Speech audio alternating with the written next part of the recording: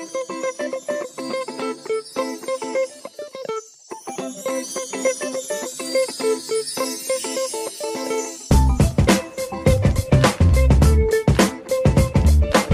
Venters, welcome back to another episode of the Just Checking In podcast. I'm your host Freddie Cocker, and this podcast is brought to you by Vent, a place where everyone, but especially men and boys, can open up about their mental health issues, break down stigmas and start conversations. Each episode I check in with a special guest. We have a natter and a chat about all things mental health, as well as anything and everything else they're passionate about. If it helps that person with their mental health, we discuss it. My special guest for today's episode is conflict journalist, producer and director Andy Hayward. Andy is a freelance journalist and previously worked for Vice News in their international team, producing news pieces and documentaries. Andy also previously worked on Vice's flagship Emmy Award-winning show Vice News Tonight on HBO. I came across Andy through friend of the pod Jake Hamrahan, who interviewed him on his podcast Popular Front about an upcoming documentary he has produced within Russia itself called Warped by War Inside Putin's Russia, which covers the suppression of the Russian regime of dissidents and those who oppose the war in Ukraine, and it also interviews people who support it too. In this episode we discuss the film in depth through a mental health lens, his previous films he has done in Russia and Belarus, and his wider journey in conflict journalism. For industry issues, we discuss work-life balance and the responsibility he feels as a journalist to capture the stories of those who speak out against the Russian regime, but not put their lives in danger. For Andy's mental health, we discuss the importance of having positive relationships in your life as a release valve from the day-to-day of conflict journalism, the stress and paranoia that comes with working in a repressive country like Russia, and how that bleeds out into his personal life, and his family military background, and how that shaped his attitude towards mental health. So this is how my conversation with Andy Hayward went. Andy, welcome to the Just Checking In pod. Thank you very much for letting me check in with you. After listening to your episode with Jake on Popular Front, I've nicked about 6 or 7 of his guests now. I knew I had to get you on, and you're doing some absolutely brilliant work, some groundbreaking work in my opinion, for sure. And here we are. So first of all, how are you on this Sunday morning, mate? Yeah, very well. Thank you very much for getting me on, Freddie. I really appreciate it. Looking forward to chatting. No problem at all, mate. We have got absolutely loads to talk about, and I loved your new film in so many ways, which we'll get into. So without further delay, are you ready to start the show and talk all about it? 100%. We're going to start your pod, mate, by talking about your journey into journalism, specifically conflict journalism. So tell me first how and why you discovered a love for reporting or producing, writing, storytelling within a conflict and geopolitical lens. Yeah, I mean, I've probably got a bit more of an unusual journey than a lot of people. I mean, I didn't go and do a journalism course. I didn't initially start out in sort of a journalistic space either. I was interested in sort of television, and I was interested in lots of sort of TV and production, basically. So, you know, there were sort of comedy shows that I really liked. There was, you know, documentary stuff I really liked. There were sort of things that sort of sat in the middle. And I basically decided I sort of wanted to work in sort of the media space in some way. And I, not really having any connections or anything initially, I wrote to a lot of companies where I'd seen their work, you know, the production companies where I'd seen the end card at the end of a show I'd liked. And I just wrote to a lot of people to see, like, well, could I get some experience, basically? And the only company that really got back to me and offered me something was actually a comedy company. So initially I was working in sort of comedy. I was general kind of like office dog's body in this small company, and guess that's where I sort of learned how to shoot, how to edit. And at that point I was doing quite a bit of like development work as well. So it'd often be sort of working with comedians and young acts, sort of, you know, shooting tasters, shooting little bits of performance and sort of putting stuff together to sort of share with broadcasters and try to get commissions and pitches off the ground. So that was quite a different initial space where I started. But after having worked there for a while, I was a freelancer, and I was freelancing, doing various sort of stuff. But a lot of what I was doing was video editing at that point. And video editing got me into Vice back in 2013 was when I started working for them, when they were, you know, their video side of things was still like a lot less small scale at that point in time. And after freelancing for them on and off for a few months, that was a point when they decided they wanted to launch a news channel, which happened in 2014. Shane Smith, the founder, and he was the CEO at the time, kind of decided he wanted Vice to be like a kind of global youth news platform. I think it's something he'd said at the Abu Dhabi Media Conference. He'd sort of said this thing, and then it was like, well, he wanted to make it a reality. So they started basically crewing up news across Vice's offices at that time. London was a big hub for that. As is common with a lot of sort of American news outfits, it's kind of the hub for sort of international reporting.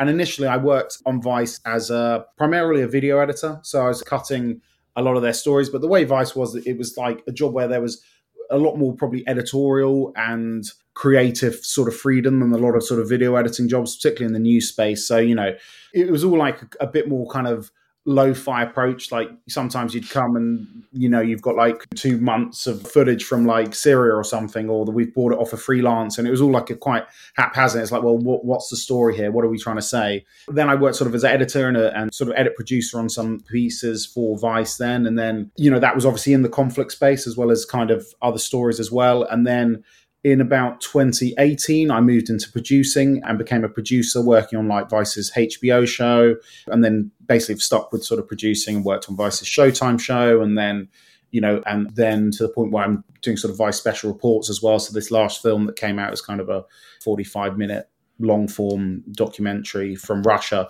I guess the sort of one-off standalone. So yeah, it's been an interesting journey. I mean, I think conflict is obviously like a very dramatic and interesting part of like global news coverage. So that's been one area of my focus. But then also, I guess sort of, like you say, geopolitics, news in general. Like, and Vice was always like a good opportunity to do lots of stories. Like over the years, that I've done stuff on crypto, I've done stuff on like sort of British politics, I've done stuff on conspiracy theorists. It's like, it's been like a real sort of eclectic mix and opportunity to do lots of things. And then since the war, the full-scale invasion of Ukraine, it's been very much focused on Russia for me and exploring the impact of the war from the Russian side, basically. I want to dive into the documentaries and news pieces you've done now. So the first one I want to briefly touch on, because the Russian film is going to take up most of this podcast, is one that you produced and directed but didn't front in regards to presenting in 2021, which was in Belarus, called Protesters in Belarus Are Being Jailed and Killed, But That Isn't Stopping Them, which focused on the anti-government protests at the time against current president and Putin ally Alexander Lukashenko, who, for the listeners who don't know, literally looks like a Bond villain. The reason I want to discuss it is the story of Nikita Kravtsov's disappearance and murder by the Belarusian state. So tell the listeners about Nikita and why his story was the focus of the film. Yes, obviously, I mean, just to take the listeners back a bit, I mean, it probably feels like quite a long time ago. And in many ways, I guess it was. Belarus, which is, often Lukashenko sort of is branded as sort of Europe's last dictator because, quite autocratic regime he's run since basically the fall of communism. He's been in charge of the country. So there was just a big sort of protest movement from a country which has been pretty sort of placid and existing under his rule. There was this big uprising effectively. So at that point, obviously, it's a massive story. You could actually, as British citizen, get like visas on arrival. So we'd gone there, not with official journalist accreditation, but we did a risk assessment and thought, okay, can we get in and work relatively covertly there to just, cover this very exceptional moment in history, a potential, seismic shift in Belarus and within Europe as well. So we managed to get in. Not everyone in our team got in first time, but we did manage to get in. And then in particular, I think what was important about Nikita's story was the thing that had happened with these protests and what had sort of fanned them into becoming bigger was the violence with which they were put down. So as people were coming onto the streets, the sort of initial response to the security services, who were, I think, kind of shocked by the level of sort of upset, but it was very violent. People were beaten, people were attacked. It was a very hard clampdown, but instead of having the effect of scaring people into inactivity, actually sort of fanned the flames. And the fact they'd been so aggressive, I think, radicalized more people to come up and say sort of enough is enough, basically. And I think Nikita was part of that insofar as like he was boldly sort of protesting, carrying the red and white flag, which is a historic flag of Belarus, which became the symbol of the protesters, this historic flag of an independent Belarus. So he was holding one of these flags. He was facing off with riot police. He was quite prominent. It was, there was lots of videos showing him doing that. And basically, it's unclear exactly what happened, but basically the police, the security services decided to take revenge on him is what it seems most likely is what happened to him. And he was found the next day, a bit later, he was found hung in some woods and, like injuries to his body as well. And officially they were like, well, it just looks like suicide. Although to everyone sort of involved and who knew him, it was like, this doesn't look like suicide. It looks like someone's been like lynching, beating and lynched. Exactly. So I think what was important about that story was obviously it was crucial to sort of telling the violence with which this uprising was going to be put down with.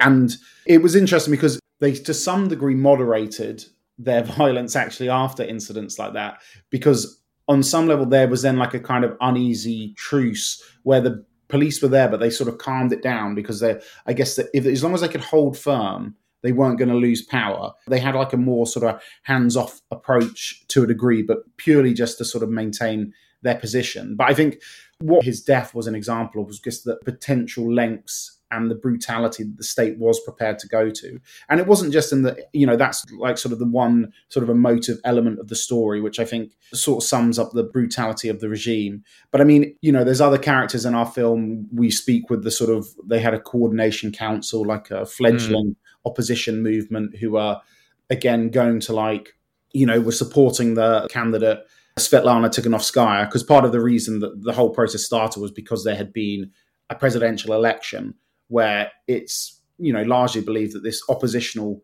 figure, Svetlana Tikhanovskaya, who had actually taken to run for the presidency after her husband had been arrested, who was initially running for the presidency.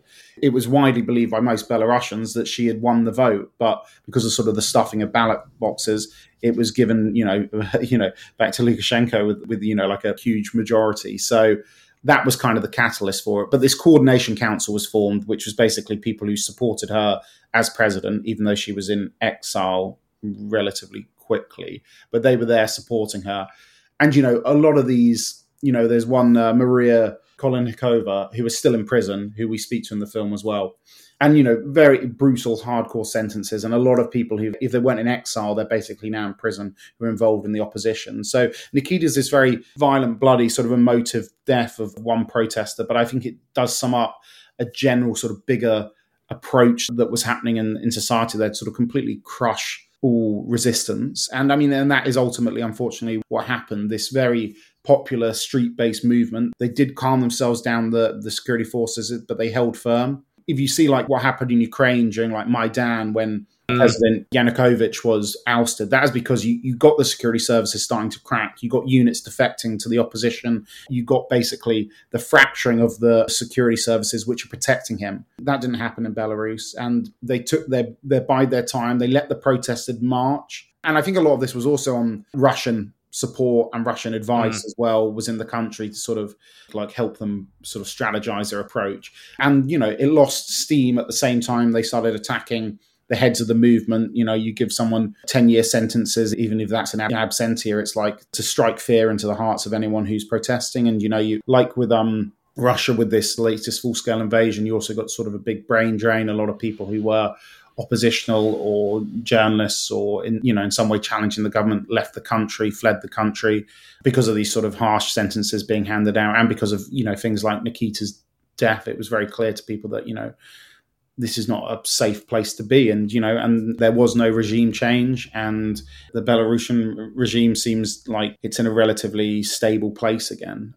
Lukashenko was always very good at like basically playing the West and Russia against each other. And I think, this war, again, has sort of put him in a position where, like, I don't think he's foolish enough to get involved directly in Ukraine, but he's made himself a kind of useful ally to Putin again, which is helpful. Like, troops are in Belarus, like Russian troops, and some logistical support and things like. So he's putting himself in a position where I think, again, he has some support. I mean, in the context of the war in Ukraine, though, I do think there's always a risk for Belarus, and certainly after these violent crackdowns, because the West had kind of opened up to Belarus now and closed down now and then, depending on what was happening at the time. But I think there's always a risk for Belarus now that it kind of ends up getting sort of pushed closer to Russia by this, and it maybe sees its sovereignty lost to Russia or further sort of ceded to Russia in one way or another. The next film I want to discuss chronologically, and it leads into your newest film, was a piece called Nationalism or Nothing, which focused on the pro-war sentiment in Russia,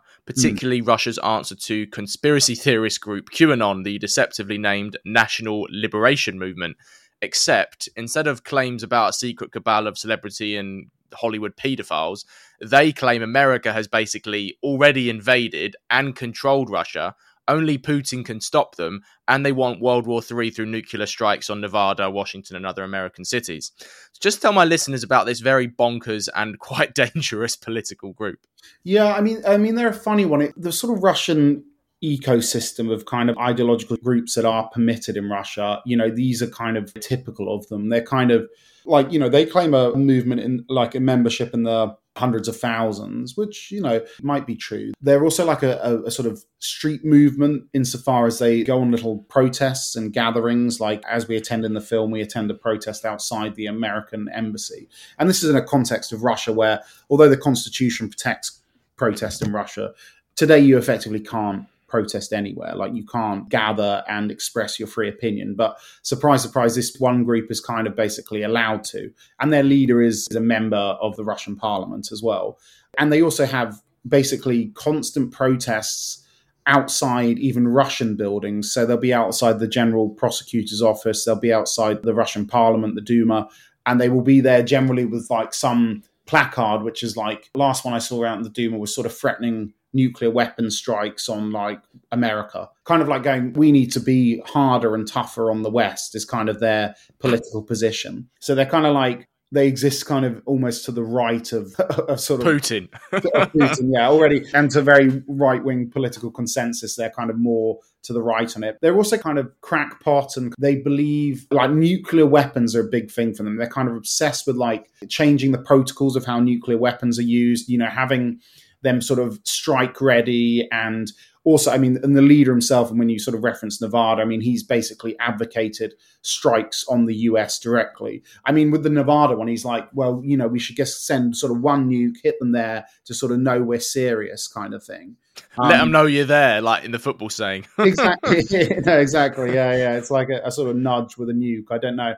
They are probably representative of a small percentage of the population. Like I would say in Russia, there's probably a sort of hardcore, and I mean you can go by polling data, but there's definitely sort of hardcore, maybe around 20% of Russians who you would, are kind of pro-war zealots, Putin till I die, who are like real true believers. And I think Nod represent that. I mean, a lot of their membership is quite old though, which is kind of interesting.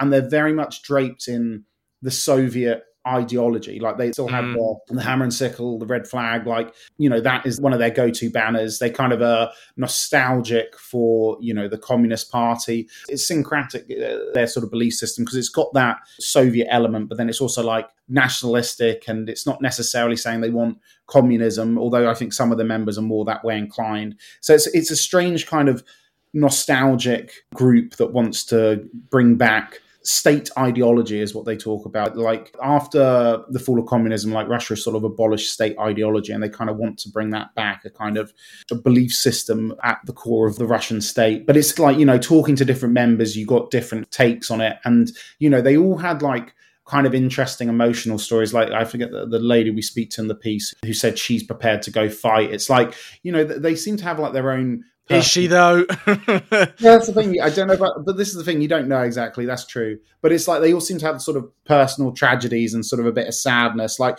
they were kind of happy to be talked to and to express themselves. But like this group was kind of like almost like self-help for sort of people who hadn't really got over the fall of the Soviet Union to some degree. So it was a very strange group. And part of the reason we speak to them is because it's interesting that groups like that are one of the few that are actually allowed to be visible. And I think what you see in Russia now is that there's a real fear of any kind of form of autonomy. Even if you had like a pro-war group, I think the authorities would be worried about it because, okay, it might start as a pro-war group, a pro-Putin group that's like, let's conquer all of Ukraine. But like if you gave them autonomy and they have a voice, well, maybe what they're saying might change. Maybe if they're autonomous, they might change their mind about how they feel about Putin. So I think in Russia, there's a real sense of like, there's not a desire for any movements, because a movement can become something dangerous. It can become something oppositional, and everything in Russian society, particularly post-war, but, for the last 20 years, it's been going in that direction, is to control society, to control freedoms, to control people and what they say, what they can do, etc. That lady you interviewed, you're sitting in a room where a literal mascot of a nuclear warhead is sitting behind her with a smiley face on it. And she says with a straight face that this mascot makes them be taken seriously by people. Now, the famous saying is that the eyes are a window into the soul, and hers look absolutely wild. Yeah. What was that interview like? I don't imagine you were scared of her, but it must have been a bit like, am I in an episode of Brass Eye here? Yeah, I mean, that's the thing about a group like this. They are like simultaneously quite scary in the things they say, but then also kind of like impotent and ridiculous. Like you say, it's this plush, big nuclear weapon. It's a Sarmat nuclear missile, and it's like got googly eyes on it. And it's like, we wear this on the street to like reach out to Russians to, make them stop and think.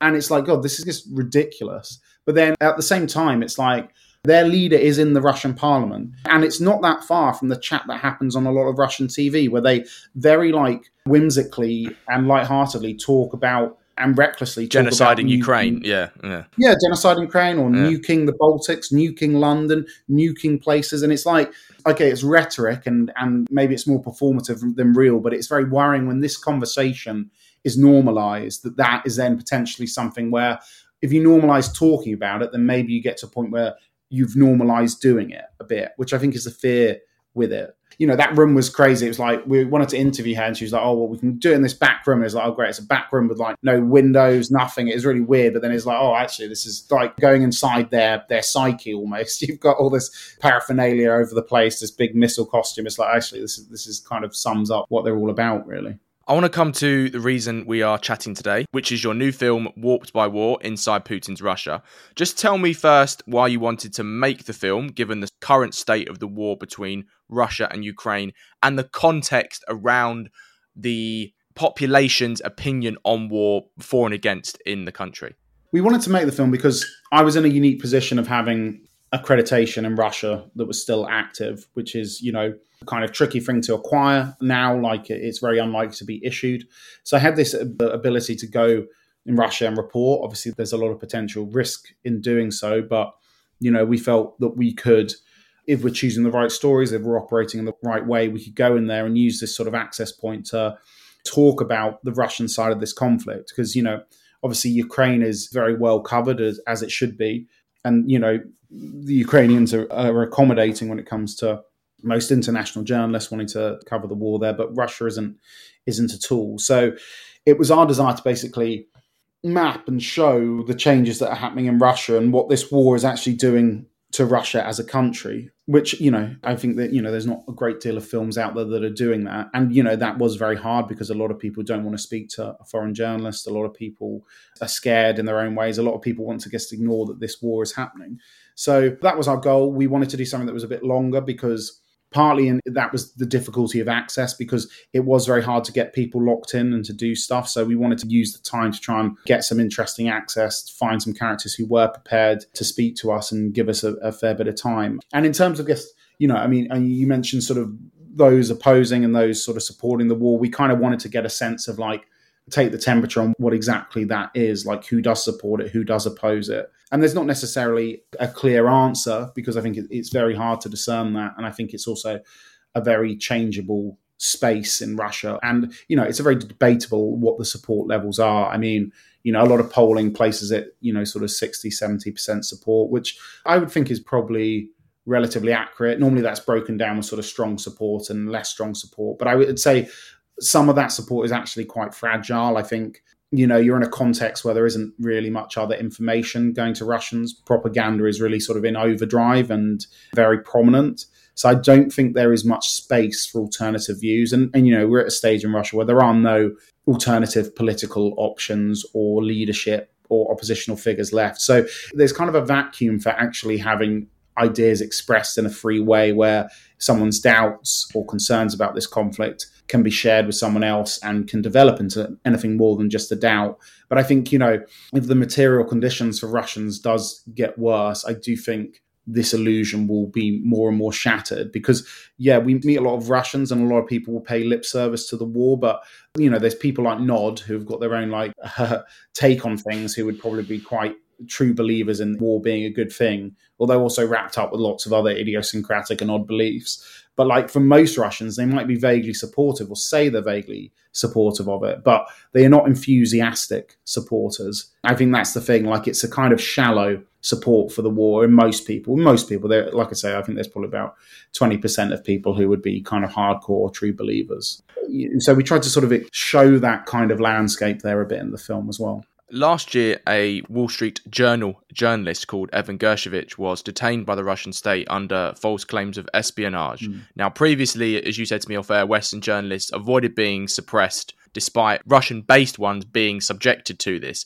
How did Evan's imprisonment affect the way that you produced the film, safety checks you put in place, and anything else in between? Yeah, I mean, that was a big one for us, really, because, yeah, like you say, I mean, he was the first Western reporter, I think, arrested since like 1986, since before communism fell. Another American, Danilov, I think was his name.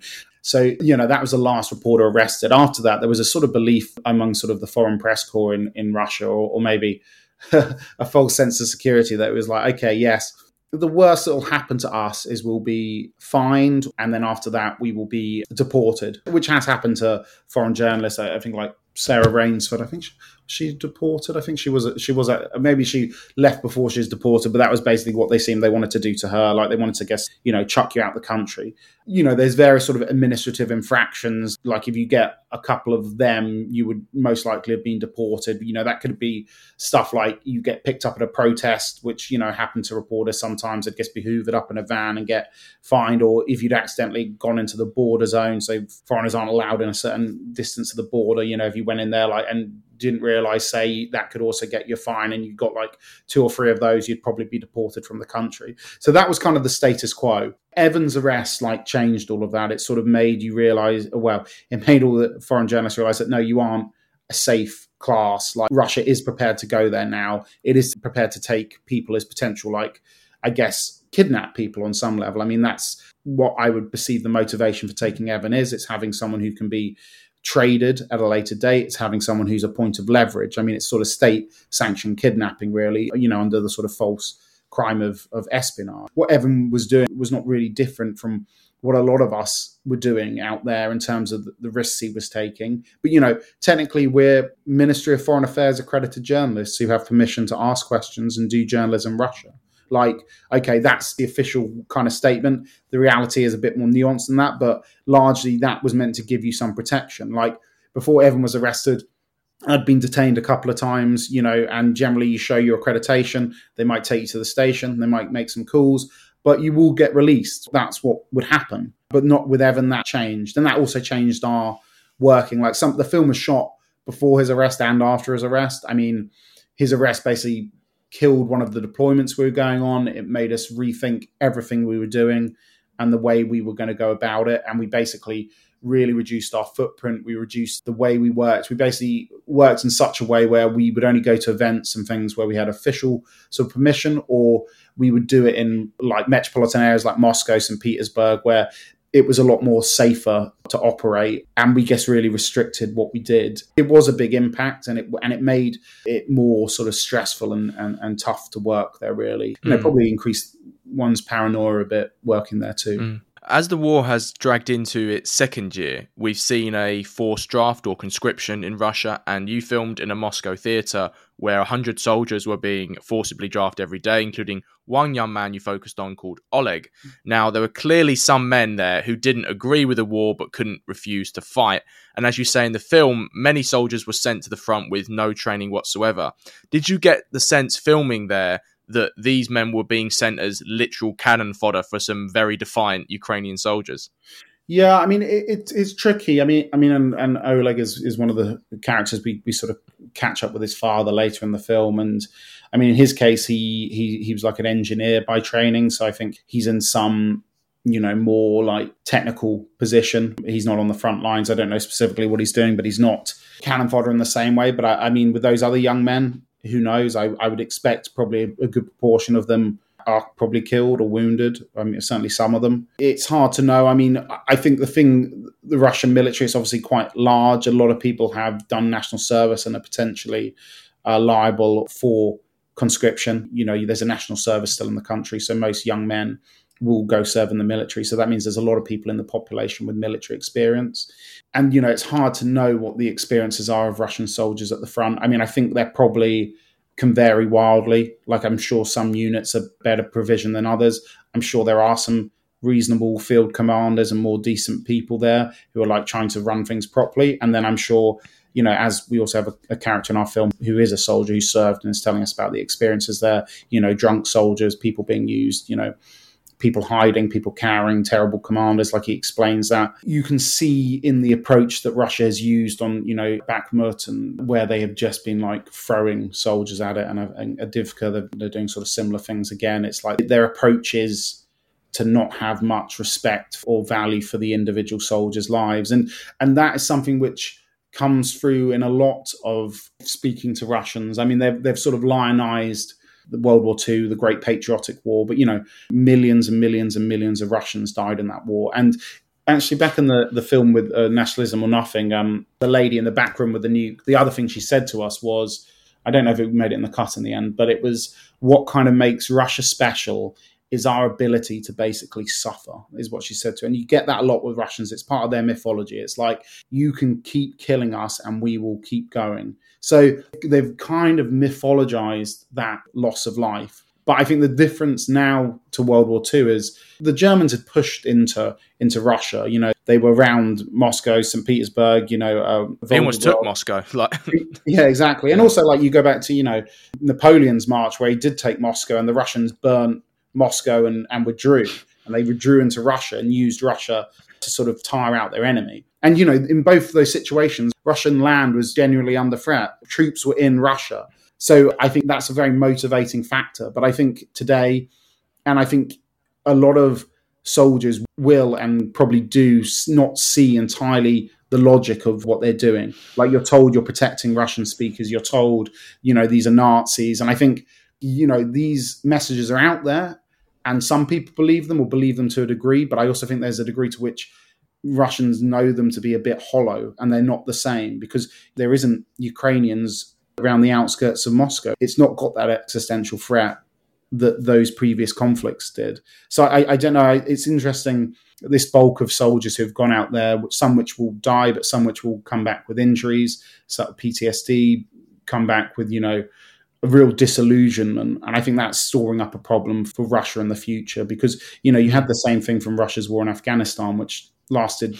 a decade, but I think the death toll was maybe like 10,000. There's quite a lot of people, but it's nothing compared to what's probably already numbers that have died in Ukraine. Something like 250,000, something ridiculous. Yeah, isn't it? yeah. I mean, it's hard to know exactly. I think, 300,000 maybe is killed and wounded, is what I think the US said in the summer. But that's a lot, and that will have an impact on society. Maybe not today, but at some point, it's a stored up problem for Russia, I think. Before I focus on some of the stories of the parents of Russian soldiers that you spoke to, the other main focus of the film is on an anti-government protester and poet called Artyom Kamardin. Since the war began, 20,000 Russians have been detained for anti-war protests, including Artyom.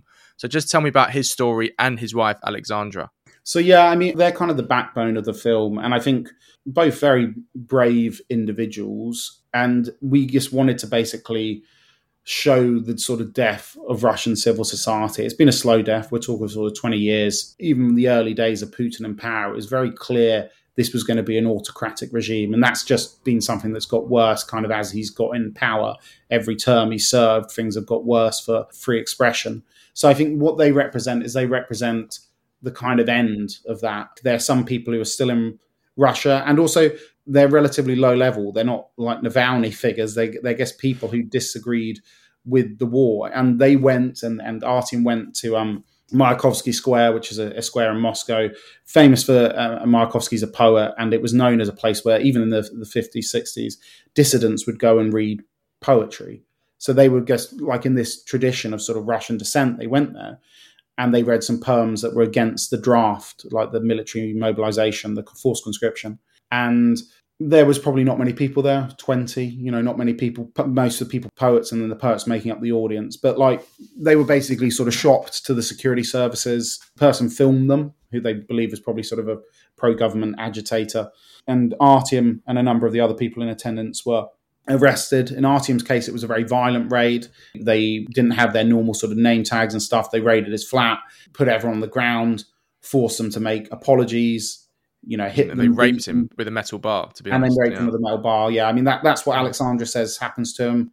A bar from like a barbell. And she was also in the other room while this was happening, and they showed pictures to her of like him being beaten up. So even by Russian standards, it was a very violent attack. And this is just for a poem. And as poem's gone, this is not a particularly strong poem. It was kind of like fuck Nova Russia, like sort of the new Russia, this sort of idea, and like glory to Kyiv, basically. It was kind of like pro-Ukrainian and just sort of saying fuck this. Yeah, he says Slava Ukraini, I think he says at one point. Maybe something like that. But I mean, he doesn't like directly sort of insult Putin. It's like a bit more of a sort of nuanced poem where it's too like a Russian conscript, like sort of telling him to sort of kill him almost. I mean, it's a poem. It's kind of artistic and it's nuanced and it's a bit, it can be interpreted.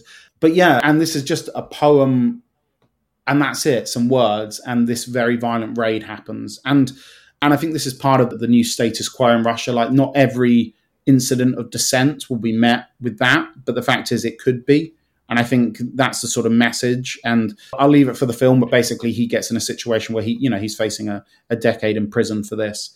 And, the film sort of follows mainly Alexandra because Artyom is in prison for the whole time we're filming, but his partner, who also sees herself as an activist, is talking about the impact this has had and trying to sort of stay true to herself. And she's also like, well, I love my country. I'm a Russian and I like living here. Like, it's horrible what's happened to my country. But she's, a lot of Russians have left, and she's sort of one of the people who said that's not going to be her. We're not putting a person on film who's like being overtly oppositional, because also that would potentially put her at risk. And that's not what she was saying to us. But by just seeing her story, you understand how she is just resisting by just trying to be normal and just by existing.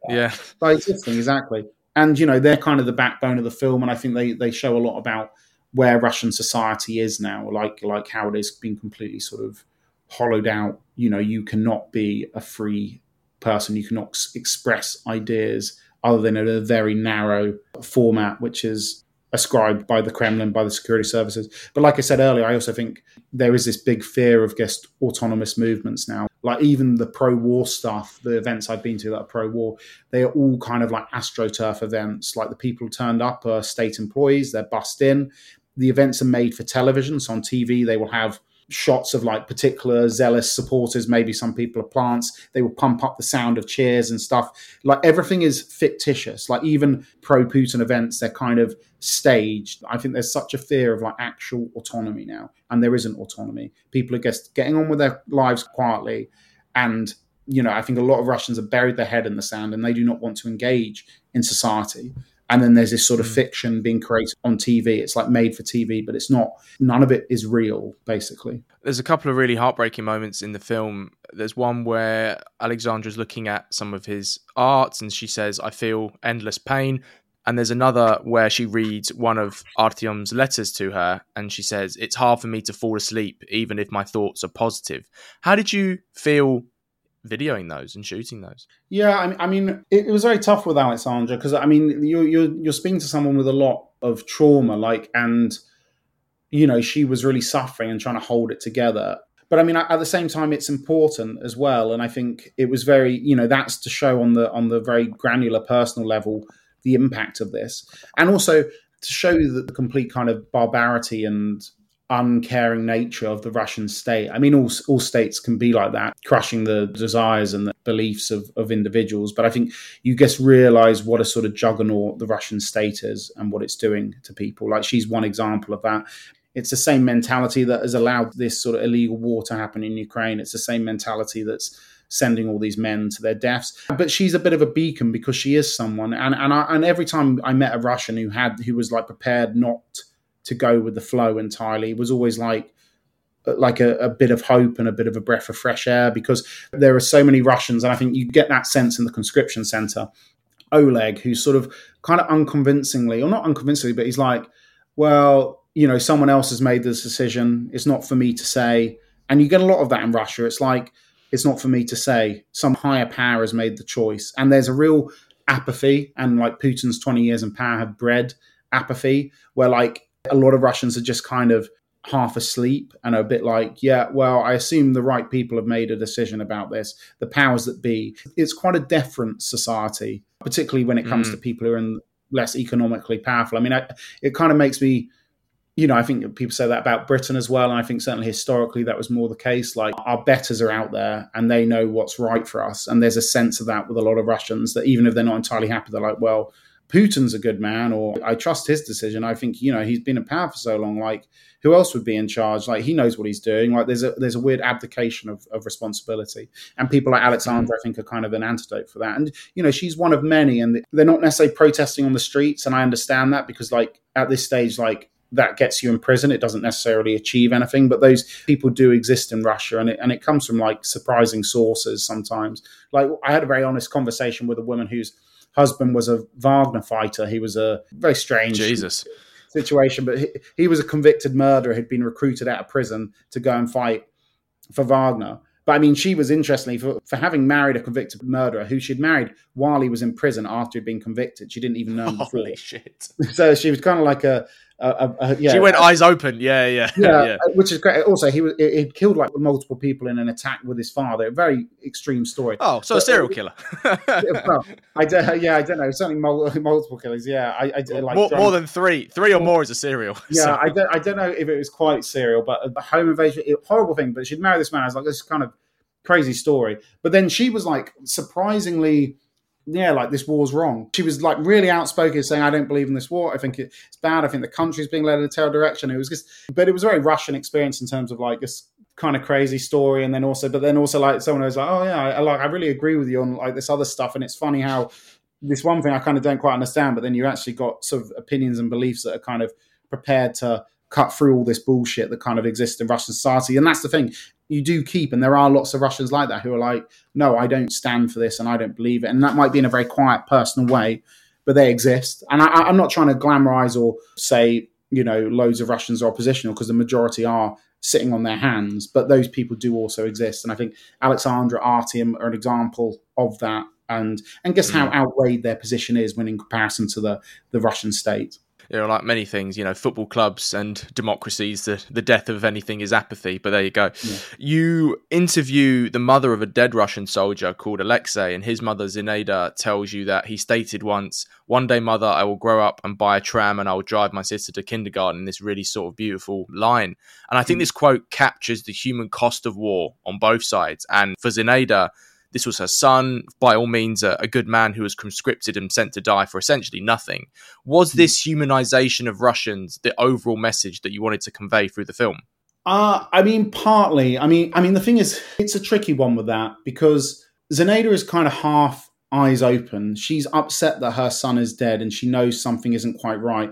But also, and maybe it's partly the fear of talking to us, but she doesn't directly condemn the war. She doesn't necessarily think it was a bad thing. She goes, he went to serve his country and was treated badly, and she's obviously upset he died. So she's still very much in this Russian mindset.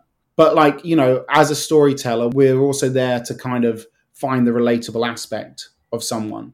And I think that's the thing. Like I can still empathize with someone losing their son. And she, to me, seems like someone on the beginning of a journey where maybe she will start to question things more. At the moment, there's more mothers' protests that are gaining a bit more momentum again, or mothers and girlfriends and wives of conscripted soldiers. I think there's a journey there for a lot of Russians. And I think on some level, like, we have tried to, in the film, provoke some empathy in the viewer. That's not trying to excuse away what they're doing, but I think empathy is an important element in trying to understand what their motivations are. So I think like moments like that, particularly, you are trying to empathize with them while not necessarily adopting their viewpoint. But also, I mean, the issue with Russia and the issue with a lot of the conversations we had with people, like some Ukrainians have seen this film, and it's obviously a difficult thing there because a lot of Ukrainians are like, well, I don't actually give a fuck about what Russians think of anything. Like these. Well, that was my next question. I don't care what they think. And I mean, and I've had a couple of Ukrainians, like particularly one that recently came to a screening, and I'd spoken to her before. She's a friend of a friend, and she was like, I don't care. But she did come in the end. And like at the end, she was like, no, that was okay. She was like, the film's okay in terms of like not like sort of excusing away of Russian crimes. And that was a difficult thing. But then also the other thing of talking to all these Russians is, we could have gone to the Zenaida. Well, why don't you condemn the war? What do you think your son died for? We could have been quite combative with her. I think a lot of those conversations don't get anywhere in Russia because it's like my colleague, co-filmmaker Veronica in our Q&A said a really good point, which I thought was, that's a really smart way of putting it. She was like, talking to these people is like talking to conspiracy theorists. And to get anything out of it, you can obviously go in and be combative with them, but you're not... That'll make them dig in deeper. You're just going to... you're going into the rabbit hole with them. I mean, and you see that if you see someone a COVID conspiracist or whatever, it's like, well, have you seen this report that talks about... They will just trump you with like weird little niche details, which might even be lies or facts. They will just throw stuff at you. So on some level, we wanted to have conversations that circumvented getting into that. And in parts of the film, that has meant there's like more voiceover and more context, but we tried to do that to go, well, this is what these people believe. And, we speak to a propagandist in the film. We speak to people who maybe people would argue about why are we giving these people platforms. But we wanted to show the sort of ideological tapestry and ecosystem in Russian society now. And these people are a part of it. And to speak to them in an honest way where you kind of understand their motivations, that wasn't always a question of like challenging them on everything they believe, because you couldn't speak to them in any meaningful way if you challenged, the framing of the conversation. Like even when I speak to the father of a conscript, I go, the question I ask him is, do you feel that other Russians, like acknowledge or understand the sacrifice you're making? In part, am I saying that I think what his son's doing a sacrifice? I mean, on some level I am, because I'm saying, I'm going, well, this is someone who has told me he's a patriot. He largely believes that his country, even if he's not entirely sold on the war, he thinks that, my country's not a bad country. So I'm trying to talk to someone in a way where I might understand emotionally where they're coming from, but that maybe on some level does mean you step into a sort of trying to empathize with them. But I'm trying to do that, or we tried to do that in the film in a way where we weren't taking on their point of view. And we also, the film starts with sort of showing destruction in Ukraine in the intro. Like, the context is the brutal full-scale invasion of Ukraine. That's not going away. But that doesn't mean that what's going on in Russia isn't interesting and important. And I think for international viewers, I mean, personally, I think understanding Russia properly means that your only logical conclusion should be that Ukraine needs more support. That's my belief, and I think a lot of people, you find them on the left and the right, commentators who are like, oh, well, we shouldn't really be supporting Ukraine. Russia was provoked by NATO, blah, blah, blah. It's like, no, I think if you look inside the ideology and you understand Russia, you see that NATO maybe hasn't made every perfect decision in regards to Russia, obviously, but it's far more, this war is about Putin's own position in Russian society, his own position in Russian history. Yeah. And his belief on Ukraine and the Ukrainian people itself. Like, he doesn't believe they exist. Right. He believes they're Russians. No, exactly. Like that's an ideological belief, and it's shared by a lot of Russians as well. It's shared by people like the National Liberation Movement. They have an imperialist mindset. And that exists in Russia. And let's be very clear. Let's go back to Maidan. Like, that didn't happen because of NATO. There was no appetite in Ukraine to join NATO. I think polling would have said like 15% of Ukrainians want to join NATO. They wanted an agreement with the EU, which would have led to more prosperity in the country. That's why this initial war in 2014 happened. It wasn't because of NATO. It's because of Putin's ambitions. And I think understanding Russia, going to Russia, seeing what they think and the belief system, I think you should only come away with a stronger idea that this is a country where, there isn't an appeasement, that you can't like make a compromise with them that's going to make us safer in the long run. And I think Russians aren't known for compromise. No, exactly. And also Putin has never backed down. Weakness only makes it worse. I mean, we had Crimea, we had these invasions. He still had the World Cup in 2018 after he'd like basically invaded a part of Europe and taken it as his own, after he'd shot MH17 out the sky, after he'd poisoned people on the streets of London, after he'd cyber attacked neighbouring states because they moved statues of Lenin. The one person provoking people was Putin, and he was rewarded with the Nord Stream pipeline, the Nord Stream pipeline 2 that was being built. It's like our mistake was being the naivety of assuming that this autocrat with clear ideological aspirations, which he'd written down and expressed multiple times. Medvedev has said it. Ukrainianism is a disease that needs to be wiped out. No, exactly. Like, I don't know why some people go through the mental gymnastics of trying to pretend that these people do not believe what they say. That's it. And I think that's partly what the film is. It's like, this is what Russians believe. Not all Russians, there's people who oppose it, but this is the ideological soup and the nationalism and the sort of like horror and brutality that they're swimming in, and this sort of petri dish of their society. And like, Arkady Ostrovsky, one of our contributors who himself is Russian, is saying, look, violence breeds violence. And that's what Russian society is. It's getting more and more violent. Yeah, it's spiraling into a darker place. And I mean, that's the other thing. I think anyone who's in any doubt about what they should think about the Ukraine-Russia war, you should listen to two groups of people, Ukrainians. And the second group is you listen to Russians, people who've had the balls to oppose Putin in whatever way. Listen to what they say about the war. And I think you can't go wrong with taking on their opinion. Basically, because even people who go, Putin's obviously a bad person, but I'm not sure about Ukraine. It's like, well, talk to a Russian who thinks Putin's a bad deal, because they will tell you a far more often stronger message of support for Ukraine than you might expect. And I think they're people to listen to. And before we finish, Mike, I'm conscious of time. Like you said, you've had Ukrainians who've watched the film, and there may be others who don't watch it or watch it, and having seen the massacres at Bucha, the horrors of Ukrainian POWs being castrated, raped, executed by invading Russian soldiers. I spoke to Aram Shabanian about this and gone in quite depth about the genocide that is basically being attempted on Ukrainians. This is without standing the civilians being indiscriminately bombed, massacred on a daily basis. Like you said, that person you spoke to is Ukrainian, you thought just good riddance, when you probably have spoken to a lot of, mothers of Russian dead soldiers. How long do you think this war has to go on before more Russians wake up, especially probably mothers of dead sons or dead husbands? And where do you see this going? Because we're in a very precarious state right now where if Trump gets in, is he going to give more aid to Ukraine? I don't know.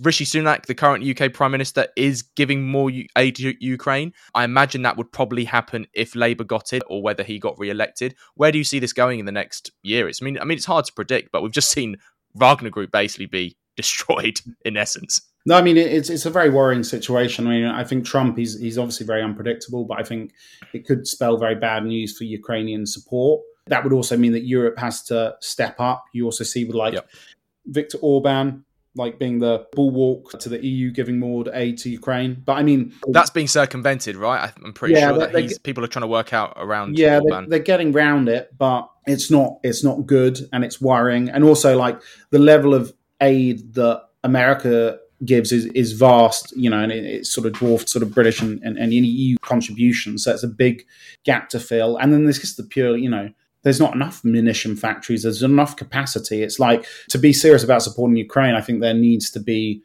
some commitment that EU needs to have new manufacturing facilities for weaponry. I mean, I think even like barrel replacement, because, guns, if they get fired a lot, they warp and they need the barrels. It's like these things need to be in place if we're going to properly support Ukraine. So I think it's very worrying about Trump's election. I mean, I think that the thing is, we've also got the Russian presidential elections coming up as well. Elections in air quotes. Yeah, exactly. Yeah. The masquerade ball of the Russian elections. I think on some level, Putin wants to keep a stable playing field until that's done. And on some level, whatever result comes through will be tried to be spun as like a rubber stamp from the Russian people for not only Putin, but also the war he's committed them to. So I think it could be the long haul. It could be a grinding war like Russia and the USSR, as it collapsed. You look at Nagorno-Karabakh, you look at Transnistria, Abkhazia, all these little breakaway regions which have a Russian hand in them. They're little meat hooks in neighboring nations where they can waggle and exert control. The cold conflict isn't bad for Putin, especially, he's changed the constitution to be in office till 2036 and when he's well into his 80s. And he obviously has no intention of stepping down. I think, the cold conflict can serve him. The fact this is a state of war, we've got a threat on our border always, he can essentially weaponize that. I also think fundamentally the economic conditions in Russia have got worse. A lot of them in Europe have got worse, but it's not terrible there yet. The soldiers... He stabilised the economy, hasn't he, after all the sanctions, which is probably what's kept him in power. Yeah. Well, absolutely. I mean, they've been very good at controlling, rubles and making sure, they're still selling, a lot of the economy is based on oil and gas. They're still selling it to India, China. I mean, not to the same degree, but they have managed to reorientate their economy. And, sanctions are definitely being circumvented in loads of ways. I mean, also there used to be lots of German cars on the streets and European cars on the streets of Moscow, or the car hire schemes and stuff. There's a lot of car hire schemes in Russia, in Moscow. German cars, but they've all been replaced by Chinese cars now, or Russian branded cars, which I guess Chinese cars, but they're kind of, maybe someone puts a logo on them in a Russian factory. But I mean, their reliance on China, I think, is also a problem for Russia though in the long run, because historically Russia-China relations are not gonna, have never been the easiest. And also they talk about it and Putin sort of frames it as a relationship of partners, but China's economy is huge. Russia is, I don't know, about Spain's size, 150 million people, but it's not a big economy. It's not a superpower. China's the number 2 economy, and Russia and America's economies are up there. Like I think Germany, Japan are like there. It's like they're huge economies, and any relationship with Russia is going to be asymmetric. And, China has its own interests. So I do think this war will become financially more difficult for the Russians. I think more could be done to sort of try and circumvent sanctions. But at the moment, if you're a Russian soldier, you get $2,500 a month, I think, is the basic pay if you sign up, which to a lot of Russians is a lot. Is lots. It's, maybe 10 times the average wage in some poor places. Like 25%, 20% of Russia doesn't have indoor toilets still. Like there's lots of very poor Russians, not in Moscow and St. Petersburg, but across the country, who will take that money and they're relatively happy with it. And, not all the time there are disgruntled families, but also if their son or person dies, there are payments coming out, like, again, large sums of money for people in the poor Russian regions who don't expect much from life anyway sometimes. So while that happens, you're going to keep the lid on a lot of this discontent. If you're not able to keep those payments up, if the wage for the soldiers does drop, that will become more and more difficult. And also, ultimately, and it's unfortunately that Ukraine is having to be used as this kind of anvil on which to sort of wear down the Russian war machine. But like the more Ukraine is funded, the more that will degrade Russia, the more that will put a strain. And it would, because this is a lot of people, young men particularly, who have died or being like screwed up by this war, and that will also have an impact. It's also interesting, like I think there's increase in sort of migration to Russia as well, even though Russia has a kind of like ethno-nationalistic edge to all its politics, even though a lot of Russians are not ethnic Europeans because it's so vast, but there is certainly a Russian-centric ideology and a sort of anti-immigrant tone in quite a bit of the politics. I kind of feel like it's interesting how this war is probably provoking like more immigration into Russia and changing the demographics of society in an interesting way. I mean, Russia's an aging population. Average age is over 40. It's a declining society in terms of population. So it's got lots of issues, which are shared by the European states as well. But like, it's got a lot of issues and stresses internally, which are only going to get worse as this goes on. And I think if Ukraine's support is maintained as this war goes on, and that will cost Europe, but I ultimately think it's a cost that will in the long run probably be more beneficial for us than not, because Putin is not going to become more reasonable and rational and a better neighbor if he has a victory in Ukraine. When you're looking at someone who's going to be governing this country into his 80s. While he's tied up in Ukraine, he is less danger. He needs allies. He needs alliances. There are different stakeholders in Russian society, which he needs to keep sweet. As long as we hold firm in Ukraine, I think ultimately he will become weakened. But I mean, like we discussed, there's no guarantee that's necessarily going to happen. Who blinks first, mate? Exactly, yeah. And we have got to hold our nerve, I think, like as sort of Europe and the West, we're in a very precarious situation. We're in a dangerous era, I think. And I don't think you can bury your head in the sand about this. And that's not about being belligerent or warmongering, but it is about being prepared and being firm and having red lines and staying by them, basically. Before we reflect, I want to quickly talk about industry issues, because the main issue that you want to talk about is the work environment and working in places like Russia and the mental toll it takes on your professional mental health and your personal mental health. And you mentioned earlier in the pod about paranoia. So how has this played into working in places like that, where it comes to safety checks or avoiding being detained or even worrying about whether your hotel room is bugged? Yeah, I mean, it's a tricky one. I mean, there's a sense of menace in Russia when you work there, particularly if you just what could potentially happen and what does happen to people. Like, you don't necessarily know when the tables turn on you. So I think, that puts you in a state of kind of heightened readiness. I wasn't like fully living there, so I was kind of in and out working, which on some level was better for me in the sense that I did get a chance to sort of decompress and not fully be in there, and you could relax. But yeah, I mean, you're crossing the border, you often get questioned, you get stopped, people want to check your documents. Like, there's just the fear. Informed on. Informed on, people overhearing, people complaining. Like it can happen. One of the times I was detained was because our contributor, the person we'd interviewed, called the police on us and didn't like the cut of our jib, basically, and we got detained because of that. It's like, that sense of paranoia does lead to stress. And then, if you've got a busy shooting schedule, if you're traveling, if you're working outside in the Russian cold for 4 hours, and it's like, there's just lots of stresses and strains from being there, like physical and psychological. And then also, I'm working with Russians and as well, local Russia, a very small team, but, like my translator who I was working with, and there's the risk and the potential stresses on them as well, and on the contributors and what you're potentially exposing them to. So there's a lot of things you've got to think about. And there's a lot of, it's kind of tricky to know. And and that's where paranoia comes in, and you can be paranoid, but then also it's because these things could also all be happening. Like you could be justified. Yeah. You could be being followed. I mean, I largely don't think we were largely not followed, but it's really hard to know. And, if your phone's behaving a bit weird, it's like, what is something happening there?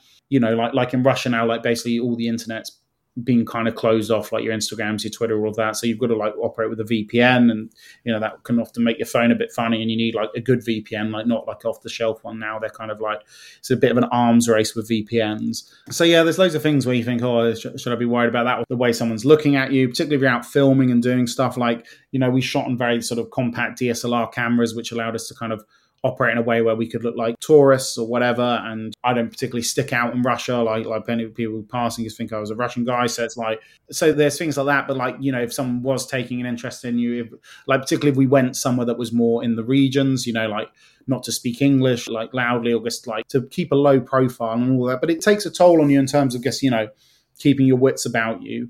But, then you're getting sort of frazzled, and it can kind of be a bit of a, that in itself can be a bit of a problem for you if if you're then not operating at your best. But I mean, that was sort of the thing of, just making sure we had time to decompress, making sure, I wasn't in the country for too long. That a stint, and also I guess monitoring the very actual risks, like when Evan was arrested, completely changing how we were working and reassessing everything.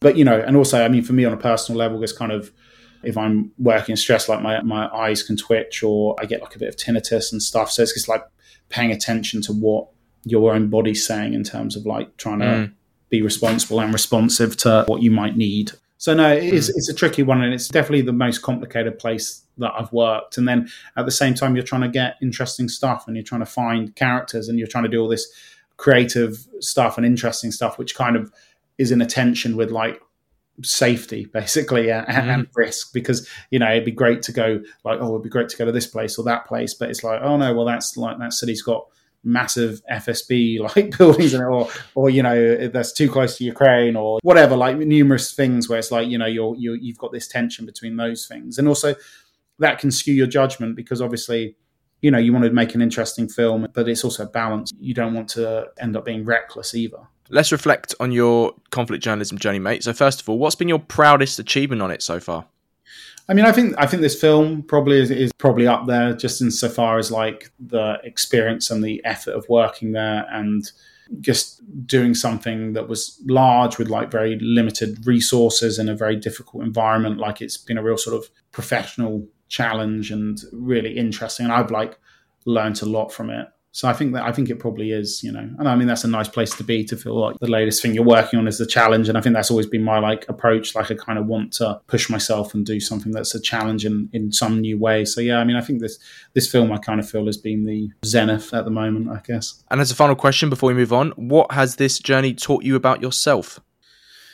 Yeah, I don't know. I mean, and I think in regards to sort of mental health and learning who you are, I think that's a constant journey. I think it has taught me to become better at sitting with what I'm feeling and thinking at a time, and sort of being aware of it. I think from my background and my personal experience, I've always had a tendency to kind of white knuckle things and just kind of get on and not ignore what's going on. I guess focus on a thing. But I think the more particularly working in these high pressure environments and stuff, okay, you can do that for a bit, but it's going to take a toll, and there's sort of a better approach. And I think a lot of my experience is trying to work against my kind of natural, maybe not necessarily helpful inclinations to do stuff, and just be a bit more sort of responsive to what I am thinking and feeling and listening. I think the thing is, and I think that's a journey as you go over life, it's coming to terms and coming to understand what you as an individual need, particularly when you're in these high stress, hostile environments where you're also trying to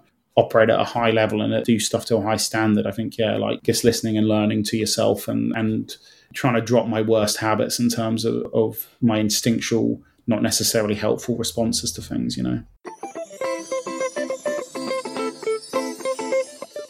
We've talked all about your journey in conflict journalism, mate. Let's go deeper and talk about your own mental health journey. So I ask all my special guests on this topic this question first. Take me back to early life, teenage years, and looking back, were there any early mental health experiences, if any? Who's the Andy we meet here? My background is, like, my dad used to be in the military, so he used to move a lot, like every 2 years, change school, change location, basically. As young, I mean, that's kind of interesting, but it's also kind of like quite uprooting in the sense that you don't have a sort of fixed home. That changed when I was 11. Military will part pay for like boarding schools and stuff. So I went to boarding school when I was 11. So I didn't have to keep moving schools, basically. So I'd have some like stability in my education, basically. But, like 11 is quite young to sort of like leave home and sort of be on your own in like a shared bedrooms in school with like other kids. So, yeah, I mean, I think my youth were probably quite informed by that in different ways. Like on some level, that kind of makes you, I think, sort of self-sufficient, but it probably also means that you're kind of you don't have a kind of relaxed place, like schools with other kids and stuff where you're there sort of 24 hours a day. It's probably, it's quite intense in a way and you're quite alone in a way. So I think like that probably informed myself in terms of like, not being maybe the most sort of open or, like I probably play my cards a bit close to my chest and stuff. And I think a lot of that probably comes from that background. And, I think I have like a pretty kind of British upbringing so far as like, especially my dad being like in the force and stuff, like not like, it's not like a big sort of talking emotional sort of exuberant culture where, it's not that people don't care about each other, but more just it's not having big conversations about how you feel and your emotions and stuff. My partner, she's American, and it's just I kind of realize just how yeah, if you're going to find someone that's American to talk about that. Yeah, exactly. Where they probably just want to talk about how they're feeling like all the time. And everyone's got a therapist in America. Exactly. Yeah. So it's a bit of contrast. But yeah, so I'd say at that time I was probably, probably to some degree like, and I probably still am like someone who is somewhat reserved, although probably as I've got older, like less so in lots of ways. But yeah, I think anyone who, you go to boarding school young, I think it does have impacts on you, both sort of negative and positive, I think. And when it comes to your job, obviously it can be very intense, full on, pressurized in many ways. And it's really important for men to find their release valve, as I call it. Now, that might be talking, that might be something completely different. And it's about what works for you. And especially for conflict journalists, how do you find your release valve, Andy? Yeah, that's a good one. I mean, I think a way it's like, I mean, I have a lot of good friends who are journalists. And I think that sort of shared experience of people who've been in similar situations, I think, it doesn't necessarily that you sort of talk about everything in like an overt way, but I think sharing space and time with them is very helpful, where they understand the exact same pressures in a way where you don't need to like necessarily go into detail. So I think that sort of time with people who understand the same situation where you can sort of relax and unwind is important. Like a lot of my colleagues, fortunately, are very good friends of mine. And I think that sort of support network is really helpful. I mean, personally, it's also like, I probably would get more, like as I've become more sort of mature. I mean, I know like I like to talk about white knuckling and stuff. Sometimes I'd get very focused, working very hard on something. And then, it could lead to me sort of losing my temper or just kind of freaking out a bit or kind of like having a big response to stuff. And I think now, as I've become more experienced with sort of dealing with it, I think a lot of it is knowing when you need that little safety valve to break, knowing that you're not alone. And fortunately, I've got some very good colleagues and very good friends and had some good bosses as well, where you can help sort of get people on board and help solve issues with you. Because I mean, again, another thing of like being boarding school young and feeling like you have to be kind of autonomous to some degree. I think that on the flip side can be quite bad insofar as like you're not necessarily predisposed to like asking people to kind of help with stuff, which I think has been a learning curve for me with being in a situation where no, like when you do know you can trust people and stuff, and like that it is important to talk to people. I also think for me, like exercise is a big one. Our bodies are, there's a psychological, but it's, really linked to the mechanical as well. And I think it's a bit of an exercise can really just help transform how you're feeling. And like, on deployments and stuff, if you can sort of fit that in, I mean, that's very difficult, but even before deployments or after, I guess making sure you can work that in, I think has become really important. I mean, also things obviously like diet, all of this stuff, like, like the microbiome and just, health in general. I think, as I've got older, I've tried to look after that more because it does have such an impact. And also like with journalism, there is a bit of a sort of drinking culture as well. And, I mean, in one way, like part to unwind and relax and stuff, but like, it's also like, and again, with Fresby, where like you can get a bit carried away with that sometimes. And I think it's just, keeping an eye on that thing as well and sort of moderating yourself. And yeah, I think, like balancing it out with things like exercise, balance out with just being more mindful. And I think as I've gone on, like I've got better at finding that balance, I guess. You spoke earlier about that traditional British military background and the way that mental health was approached historically. And up until, say, 2015 or maybe even 2017 when I started Vent, Stoicism, which is a very noble concept and one which I've taken lots from through authors like Ryan Holiday, was previously kind of warped into this like toxic Stoicism approach, which was like stiff upper lip and told men to just suppress and repress all their emotions in the service of some sort of greater good, right?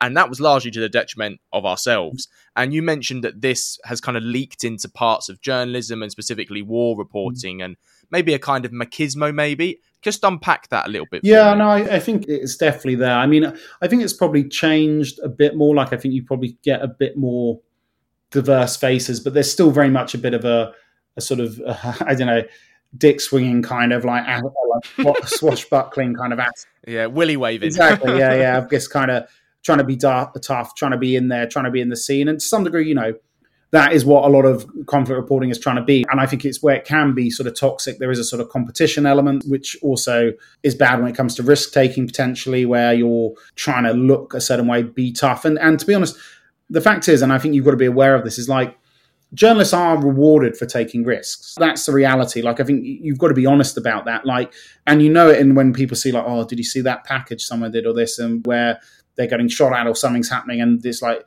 that makes the story. Yeah. Invariably, it is rewarded by awards. Invariably, there are accolades for the people who do it. So I think there is a tension there. I think we all have the ambition of trying to show what something is really like on camera, and that is very visceral storytelling, and it is very impactful, and it does say something about the reality. But it's something where people themselves can have an addiction to, like the kind of adrenaline of it, and people themselves can lose sight of things and get too attached to that. So I don't know. Yeah, there is a sort of macho culture where I think it's, and I think also with newsrooms where like maybe they haven't necessarily always looked after their staff in the way they should as well, because there is an attitude of, well, this is what we do. You just get on with it. But, there are a lot of stresses and strains. And I think as like Vice matured and stuff, I think we had more conversations and stuff where that would be sort of taken on board and expressed. And I think people shouldn't be flippant about it. And, and also when you're working with teams, I think it's a tough one because you've got to move at the pace of like kind of the comfort level of everyone involved. And I think that's an important thing as well, just like being mindful of the people with you, because it can become a bit of a niche mindset where everyone's doing these things, everyone's taking certain kind of risks. And then, you get to a place which is very abstract and not normal. And you think it is normal because it's been because everyone around you is just involved in the same pursuit. And, I would say most journalists have particularly in the sort of stuff we do, they have a higher risk tolerance than a lot of people would. But you've got to also be aware of that and think, what's really driving me in any situation to do stuff? Like with Russia, I'm like, well, am I just being foolish because I think I'm sort of exceptional and it won't happen to me? Like what's the real logic behind what I'm thinking of why I think I can go back and work? Like, I think you've got to ask yourself those questions. And I think, sort of machismo sort of attitude can maybe get you into trouble. And, it's something we have talked about in our training and stuff. There's plenty of journalists who've died for one thing or another. Yes, they were trying to get a great story, but it's like, it's not really worth, losing your life or your liberty for in most cases. So it's just like remembering that. And I think decompressing, making sure you're not working somewhere too long and making sure there is oversight and there's other people who can give you some like objectivity, and you can avoid getting sucked into a mindset where high levels of risk or very dangerous things become the norm, or behaving in a way which isn't like appropriate becomes the norm. I was listening to the Times have a great podcast about John Cantle, and it's just sort of discussing the journalist who was doing all the propaganda videos for ISIS under duress. It kind of follows his story, but it talks about him in the early days sort of working in Syria as basically ISIS is forming, and him one of a few journalists there. And it's very interesting when you think about conflict reporting and their perception of risk. And people are talking quite candidly about how he probably already nearly been kidnapped before and like got away and been shot, and guess like his threshold for what was normal had kind of gone up. And the fact that, he'd maybe been kidnapped and got away with his life maybe kind of made him feel that I'll be fine next time, like sort of exceptionalism as well. And I think these are all sort of dangerous traps that journalists can fall into. Not to blame him for him like being captured. I mean, it's worth listening to this podcast. It's a very interesting discussion of sort of his mindset though. But the thing is, it's also like you need a bit of that as a journalist as well, but you just need to make sure you're getting the balance right. And I think that's something you always need to be sort of mindful of, basically. Let's reflect on your mental health journey, mate. So a similar question as before. A, what has this mental health journey taught you about yourself? And B, if you could go back and talk to the Andy who was emailing every production company under the sun to land a first job in conflict journalism or journalism generally, the Andy who was maybe having to look over his shoulder in Belarus and definitely in Russia, or the Andy who was trying to figure out his release valve to get some decompression from being in those environments, what would you say to him knowing what you do now? Yeah, I don't know. It's a tricky one. I mean, I think like my propensity is maybe to get overly worked up about stuff sometimes, and like to take a beat, to like think a bit more, to like decompress. I mean, like I mentioned earlier, I think for me it was also like a sort of white knuckling kind of tunnel vision about stuff sometimes, which isn't helpful. And there are people you can talk to, and there are people who know your situation, who you can share these issues with and get some decent advice. Because I think at times like I've worn myself down to being quite tired and being quite stressed and being quite volatile and being quite like on edge. And I think that was avoidable. So I think it would be guessed, that doesn't have to be the sort of status quo. There are better ways of dealing with this, and you really aren't alone. And I mean, that's a tricky one because obviously not everyone you can trust, and like you do have to be sparing about how you do it. But I think there are people out there, and there are people who understand. And I'd just be like, well, I've got to figure this thing out on my own. And it's like, no, well, actually, you don't. There are resources and people who will help you. So I think for all sort of early incarnations, and I mean, that's a lesson I'm still like learning. I also think like mine would be like kind of avoidant to maybe like what a problem was. And it's like, I think sitting with your emotions and not judging yourself for your emotions is going, well, why do I actually feel like that? Why is this generating that response?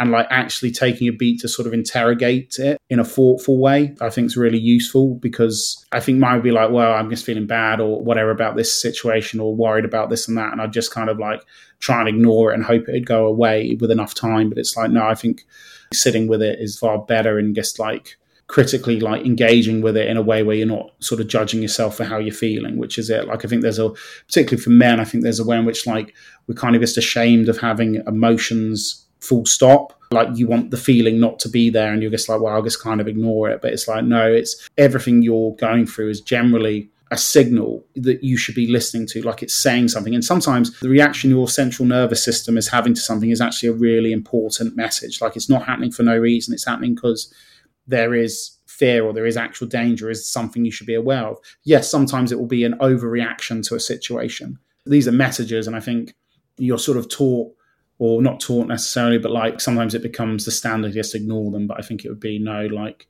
they're all important. They're not something to be ashamed of or worried about. You've got to engage with them and try and sort of, you're in a, I don't know, I think the older you get and the more you know yourself, your body and your mind are constantly sending out signals that, and you need to get, as you get older, hopefully you become a better interpreter of what they're actually trying to say to you. So I think that's it. I don't think I was ever, as I was younger, self-reflective enough. But I mean, some of that comes with age. I think particularly when you're younger and operating in the world, it's like you're so overstimulated and you're very self-conscious in a way, which again is natural because you don't necessarily know the answers or haven't sort of carved your way in the world yet. And I think, it's a lot of noise, and it's really hard to discern what are the relevant signals. But I think, certainly not avoiding the signals. I think it's engaging with them and not giving yourself a hard time, but just trying to work out what they mean, really. We've come to our final topic of conversation, Andy, and it's one I try and have with every special guest if we have time. It is a general natter and quick fire chat about mental health. So firstly, how is your mental health, mate? Yeah, I think generally pretty good these days. I think earlier in my career I've probably been a bit more volatile, a bit more insecure in my position. I feel like these days though, no, I'm a lot more solid. I think I've built like in routines and structures in my life, which I think are helpful and sort of keeping me away from feeling melancholic and making sure I can be sort of motivated and on my game. But, you know, I think that is a constant battle. And I think as you age, it's you know, you gain a certain wisdom about yourself. And I think in giving yourself an easier time, I think it is also, nothing is a bad thing to be feeling. It's just like, you know, sitting with things, and things will pass if they're bad. And, you know, there's always things you can do to improve your mental health. What age were you when you became self-aware of your mental health and you realised that the feelings you were having weren't physical and they were actually in your mind? Yeah, that's a good one. I don't know. I mean, like I said, I think I probably took a bit longer than others because I think I probably didn't confront a lot of like a bit of a white knuckler, a bit of a bottler. I think if something would make me uncomfortable, my approach might be to like avoid the thing that did it entirely, rather than having a more thoughtful discussion with myself about why that is. So I don't know. I'd probably say probably my teens, really, I think, but like maybe sort of 13, sort of 14. I think even till like as 18, I think I didn't have a particularly sophisticated sense of myself, really, or my mental health. I think I was very fixated on thinking that everything that was happening because of external stimulus, because of the world around me. Like, well, why can't that be like that? And rather than going, well, what you're feeling, your discomfort with this situation or sense of unfairment or aggrievement or whatever, like you have control over how you respond to all these external stimuluses. I think even till today, and I think I still struggle sometimes where it's like, well, what happens to you doesn't have to make you feel any way in particular. There is a choice and some control over what your response is to some sort of stimulus. And I think that's a lesson that I've learned and only came, you know, and I'm still learning. But I think certainly probably all through my teens, I think I was still not like properly sort of cognizant of how important, how powerful that is, just as a thought, really. And can you remember the first conversation you had with someone about your mental health? So if so, who was it with? What did you say? And how do you look back on it? Did it feel like a big moment or a big burden or weight had been lifted, or something easy and normal to do? To be honest, the first time I think was at school. We used to have some like sort of forms and stuff where you'd have to fill out how you were feeling, but which was That's very boarding school, that. Yeah, it was kind of weird. But then, and in many ways, it probably was not a particularly good experience, because I remember saying things that like were worrying me, and then like there was no real follow up or anything on it. It was just like saying, so it kind of like actually probably reinforced an idea that what you were feeling didn't really matter to anyone. So I think like, yeah, that was probably my first sign of someone actively saying, you know, tell us how you're feeling about that.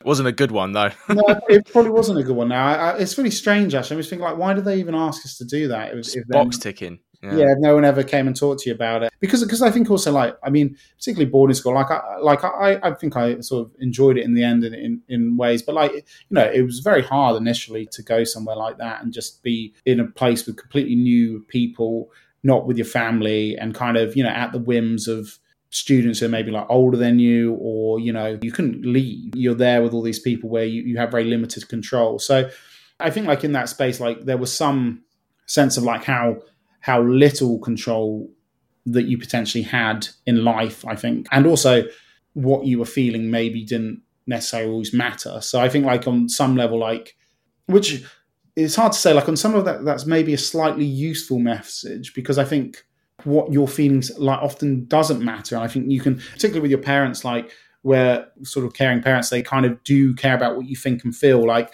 I think one of the harsh realities of the world is you go out and you realize that a lot of people aren't too interested. No, you know, your parents might think you're like the best thing, but like, or your friends or people, but then actually a lot of the place you're actually out there kind of auditioning, and the world is quite kind of harsh and difficult. But yeah, I mean, as my first mental health experience, yeah, I think that was the first time sort of actively thinking about with someone to go, how do you feel about something? Do you want to put it down? But yeah, it probably just felt like it was a bit of a vacuum. And maybe that's because it wasn't framed as like, maybe if it had just been framed as like, write this stuff down as a way to kind of just express yourself, and it's not about someone else receiving it. It's about you trying to order your thoughts or think about how you feel. Maybe it would have been a more productive experience, but it wasn't. It's also like, I don't know. I mean, it could be as simple as like write poetry or do something. Like it could have been framed as a creative task, almost as just a way of outletting. But I guess it wasn't. But yeah, no. I mean, and that's the thing. I don't think anyone for a long time particularly said like, "How are you feeling?" And I think that can be quite like a British thing as well. Like, we have a culture saying like the word "all right" like to people, but it's like in a way it's a question, but it's a question that no one expects an answer from. No. So, and I think that sometimes sums up like a bit of our society. But I don't know. A funny thing, British society, and I like you think of like things like when Princess Diana died, and like I don't know. Sometimes there's like a real desire for like British people to be really, or like a football game or something where there's like heightened sort of off the charts sort of emotion about something, but they're allowed, aren't they? They're allowed emotional outlets, aren't they? Well, that's the thing, and I think it probably works in parallel that maybe that happens because we have a society which in so many ways is a bit repressive on a personal, emotional level, but then when there's permission given, it can be like melodramatic sometimes. It's kind of an interesting duality, I think. You spoke earlier in the pod about triggers, so I'm going to ask you now about what positive tools and methods you use to improve your mental health or help you feel better. Which ones have worked, and maybe which ones that you've tried but haven't? Yeah, I mean, for me, like I need space and time on my own. I think that's the thing, and I think exercise has become increasingly more like important to me, like to just build that in and be like. A lot of the time I'd be like, if I'm really busy, like that would be the thing that suffers, and I'm trying to get to a space where that isn't the thing that suffers. It's like, no, that I'm going to make time for because I think it has such a positive impact on all the other things I'm doing. Like it seems like, well, maybe that's an hour of the day that I can't use for doing something I really need to do, but it's like, that's kind of like a false economy, I think. So I think for me, exercise, I mean, there's things that are not very easy for me to do, which maybe I think should try like I'm not a meditator. I can't, mate. Yeah. I can do mindfulness. Like if I'm sitting about somewhere, I can practice like, what can I smell? What can I taste? But I can't do the sitting somewhere and doing that meditation stuff. No, exactly. I'm completely the same. I mean, I think maybe it'd be good to get there. Yeah. I mean, I could probably be more mindful with stuff still, like taking that moment, but it's like, but also I think that's another thing. Like I'm not going to give myself a hard time because that's not something that comes naturally to me. Like, and I think that's the other thing. It's like, there's too many one-size-fits-all solutions for people like this. 100%. Like this is the solution, and also like I think social media makes it worse because like Reels or Instagram, whatever, TikToks is like, well, someone's got like 20 seconds to say something. It's like, well, this is the one thing that will change your life. It's like, well, not really. Like so you've got to find a formula that works for you. And I don't know, like exercise for me. Also, like ring fencing time. Like I can be quite bad for like, well, I've got loads of stuff to do. I guess you power through and do this and this, and it's like, well. No, like I've got to prioritize stuff properly and like actually give myself some time to not worry about things. So it's just like ring fencing time for myself and making sure like I'm mindful of not being driven by like kind of negative emotion as your motivating factor, because it can be then be like, well, I'm doing this because of this feeling, but that's not necessarily a productive feeling. Let's unpack it. Let's break it down. Let's go back to the start. But yeah, I don't know.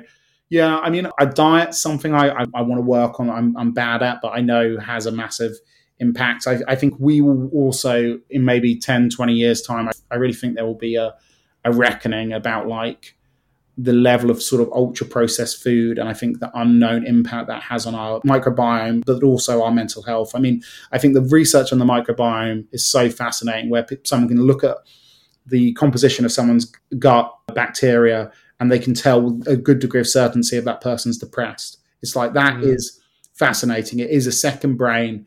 Like what we put into ourselves is like incredibly important. And I think our high processed diets are really having a problem there. I also think like I see like sort of Huel and some of these things advertised. God, it pisses me off, man. Yeah, like that is ultra processed. Like, that's having an impact. You look at the spike of like youth cancers as well and stuff. It's like all of this I think is heavily linked to diet. And I think diet and mental health, and it's something I always struggle with because I'm a bad one for junk food, and particularly if you're on shoots, if you're doing stuff, it's very easy just to be like, well, I'll get the thing that's easy. I've had a hard, long day where I'm still working into the evening. My little treat is like, I'll get something really like calorific, sweet, packed with aspartame or whatever. And I think that's something which I try to keep a handle on and do more home cooking as well, and just things where like you sort of slow down the whole experience. And that's something I've not ever really managed to conquer. Like I think I'm someone who's very predisposed to like eat my emotions if I'm stressed or Same. Yeah. or I'm a former fat boy, so I'm exactly. I mean, I'm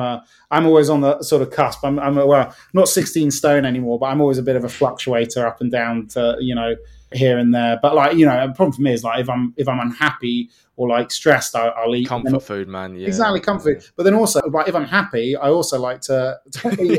It says like I'm kind of like caught on both sides of it. But yeah, I think the one thing I'd love to be able to work on my diet more and have like a better diet. It's also routine is a real killer for that. If you're eating at the same, and the thing is, it's so twin with boredom as well, though. Like if you can eat at the same time, I'm a grazer. Boredom grazer. I hate it. Yeah. It's just tricky to nail down the routine, but that's something I'd like to kind of improve as well. I'm conscious of time, so I've got 4 very quick questions left. The first one is, what has been the best book, or as I call it, mental health Bible you've read for your mental health? Now, it can be self-help or mental health related, but it doesn't exclusively have to be. That's a good point. I don't know. I'm quite a bad person for reading. I watch quite a lot of... Okay. Well, TV show then. Give me a TV show or album. Yeah, let me think. I can't really think where, like, I've got a sort of single message from. I mean, I actually think, like...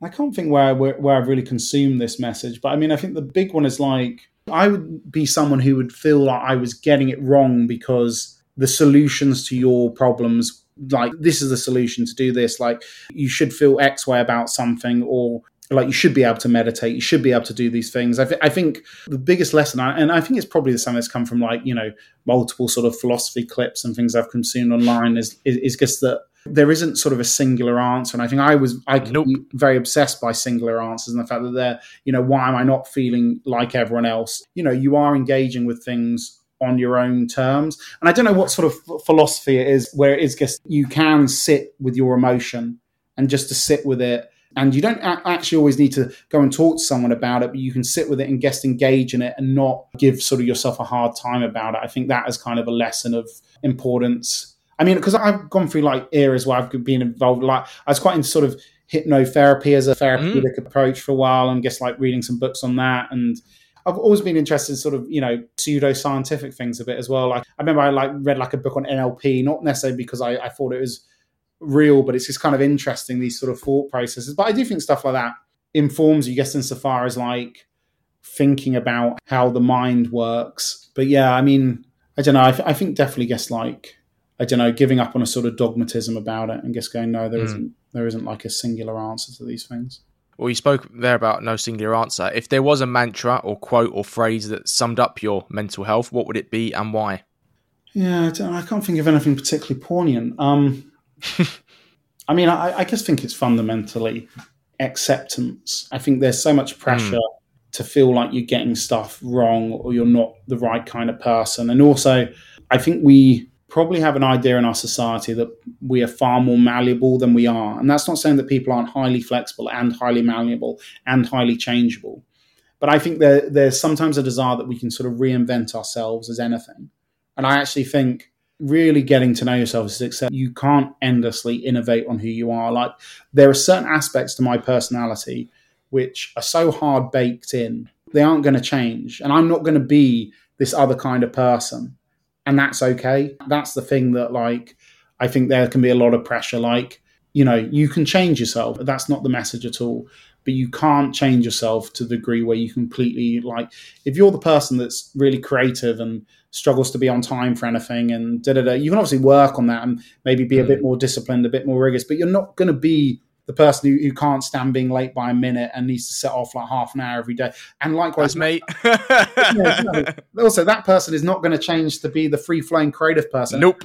And that's okay. This is the tapestry of people in society. And very rarely is any individual a bad or a good person. They're a mixture of attributes which have positives and negatives. And I think work out what kind of person you are and start to sort of accept that. And I think I could have done that a lot earlier because I'm trying to aspire to some idea of what someone is without actually going, well, who actually am I? Like I'm trying to do this thing all the time, but like it's actually really ill suited to who I am. So why am I trying to do that or be that?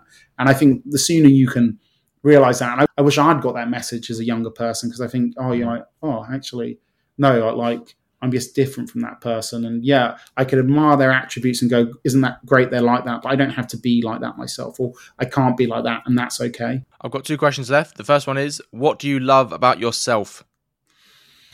I think I can be a good, reliable person for people and a helpful person. Like, I think, if someone reaches out to me and is forthcoming about something, I do try to do what I can to sort of help and assist and share wisdom and knowledge or whatever. And I think that's probably a good attribute. I mean, again, I think it can sometimes be a problematic attribute in certain situations, but I think that's probably something I would say like I'm probably all right at. And as a final question, mate, you can answer this any way you want. It's a broad one. What more do you think we have to do to ensure men from all backgrounds, all walks of life feel comfortable and safe in opening up about their mental health issues or just their general mental health, if, most importantly, they want to do it? Yeah, it's a tricky one. I mean, I'm very worried when I see like the research about Gen Zs, how surprisingly supported Andrew Tate is, and how you look at even globally, like Gen Z men are much more right-leaning than their female counterparts. And you also look like, okay, the UK is a bit different, but a lot of Europe, a lot of the world, like hard right movements are being led by young people, like sort of Brothers of Italy, Maloney's party and stuff, or Front National in like France. They've got strong youth following. And a lot of that is kind of a male anger and a reaction. That's a vacuum, though. That's because no one's listening to those men and they've not given them direction or purpose. So. Yeah, no, that's exactly my point. And I also think there can be, and I'm not saying there isn't such a thing as kind of patriarchy and sort of male strength, but I think there is a real danger with sort of tarring men as being part of some system of control, because a lot of men are very disenfranchised and very weak and not powerful. And I think especially working class men, they're doing horrendously right now, especially in education, university. I always say that I think it's better to talk about patriarchy in regards to like Afghanistan with the Taliban, or Mexico when like thousands of women getting murdered on the street every week, every month, every year. I don't think it's helpful to talk about patriarchy like in the UK. Yeah, I mean, I probably differ with you on the degree of it exists, but I certainly agree 100% with like the fact that I think it's an unuseful idea for particularly disenfranchised, working class, and less sort of powerful in every sense of the world. Like they do not have power. And I also think, I think of like the media world like me, and, I come from a middle class background, but I do kind of think that there's plenty of people who basically look the same as me. They don't really sound too different from me, but will basically be tarred with the same brush of kind of privileges, like someone like me who has come from a more privileged background, and opportunities maybe that they are missing because they are seen as belonging to a privileged class. It's class, man. Class is so it's just forgotten about. And I mean, sorry to interrupt you, but you had I think her name is AJ Adudu, who is a black female presenter, and she said, because she's from a working class background, she did an interview where she was like, class was a much more bigger barrier to me than race in this industry. No, I thought that summed it up really. I think that's really true. I just think a more nuanced approach to men, because, and I think the thing is, it's also like, this isn't necessarily men's rights to be interested in things like male suicide rates and stuff like they should be valuable and free discussions about this. And it's not to ignore the multiple problems that women have as well, but I think it's having a holistic discussion where both sides are included and people aren't being kind of neglected. It's not a zero-sum game. Like, you can talk about male suicide without, like, you don't have to, it's not ignoring women's problems. Like, we always have to put these caveats in. I hate the fucking caveats we always have to do. It's like, well, blah, blah, blah, it's not this, ignoring this and blah, blah. And every man has to do it. And I hate it. Can we not just say male suicide is a problem? Let's tackle it. And then in a completely separate conversation, misogyny against women is also a problem. We have to tackle it. Like, we don't have to chuck them both into the same conversation.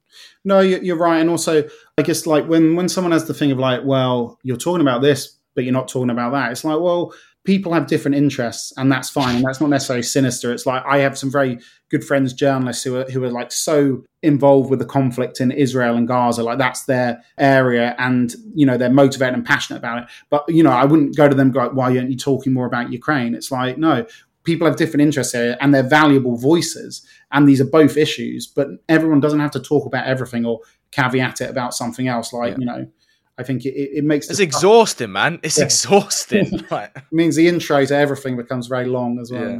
Andy, it's been an absolute pleasure. Thank you so much for coming on, Just Checking In podcast and talking to me, mate. Really appreciate it, Freddie. Thanks so much. Well, that's all we've got time for in this episode of the Just Checking In pod. A big thank you to Andy for being my special guest and for letting me check in with him. I'll put some links to where you can find out more about Andy's work, watch Walk by War, and follow him on social media in the show notes. As always, thank you to all the Venters who've tuned in. Remember, if you've liked what you've heard, please give it a share on social media. Tell your friends or work colleagues about it.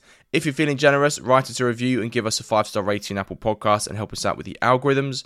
If you like what we're doing at Vent and want to support us further, please go to our Patreon. That's www.patreon.com/VentHelpUK. Or you can make a one-off donation to our GoFundMe or go to linktr.ee/VentHelpUK to find out more about all the other ways you can financially support Vent. We hope to check in with you again very soon. And remember, guys, it is always okay to vent.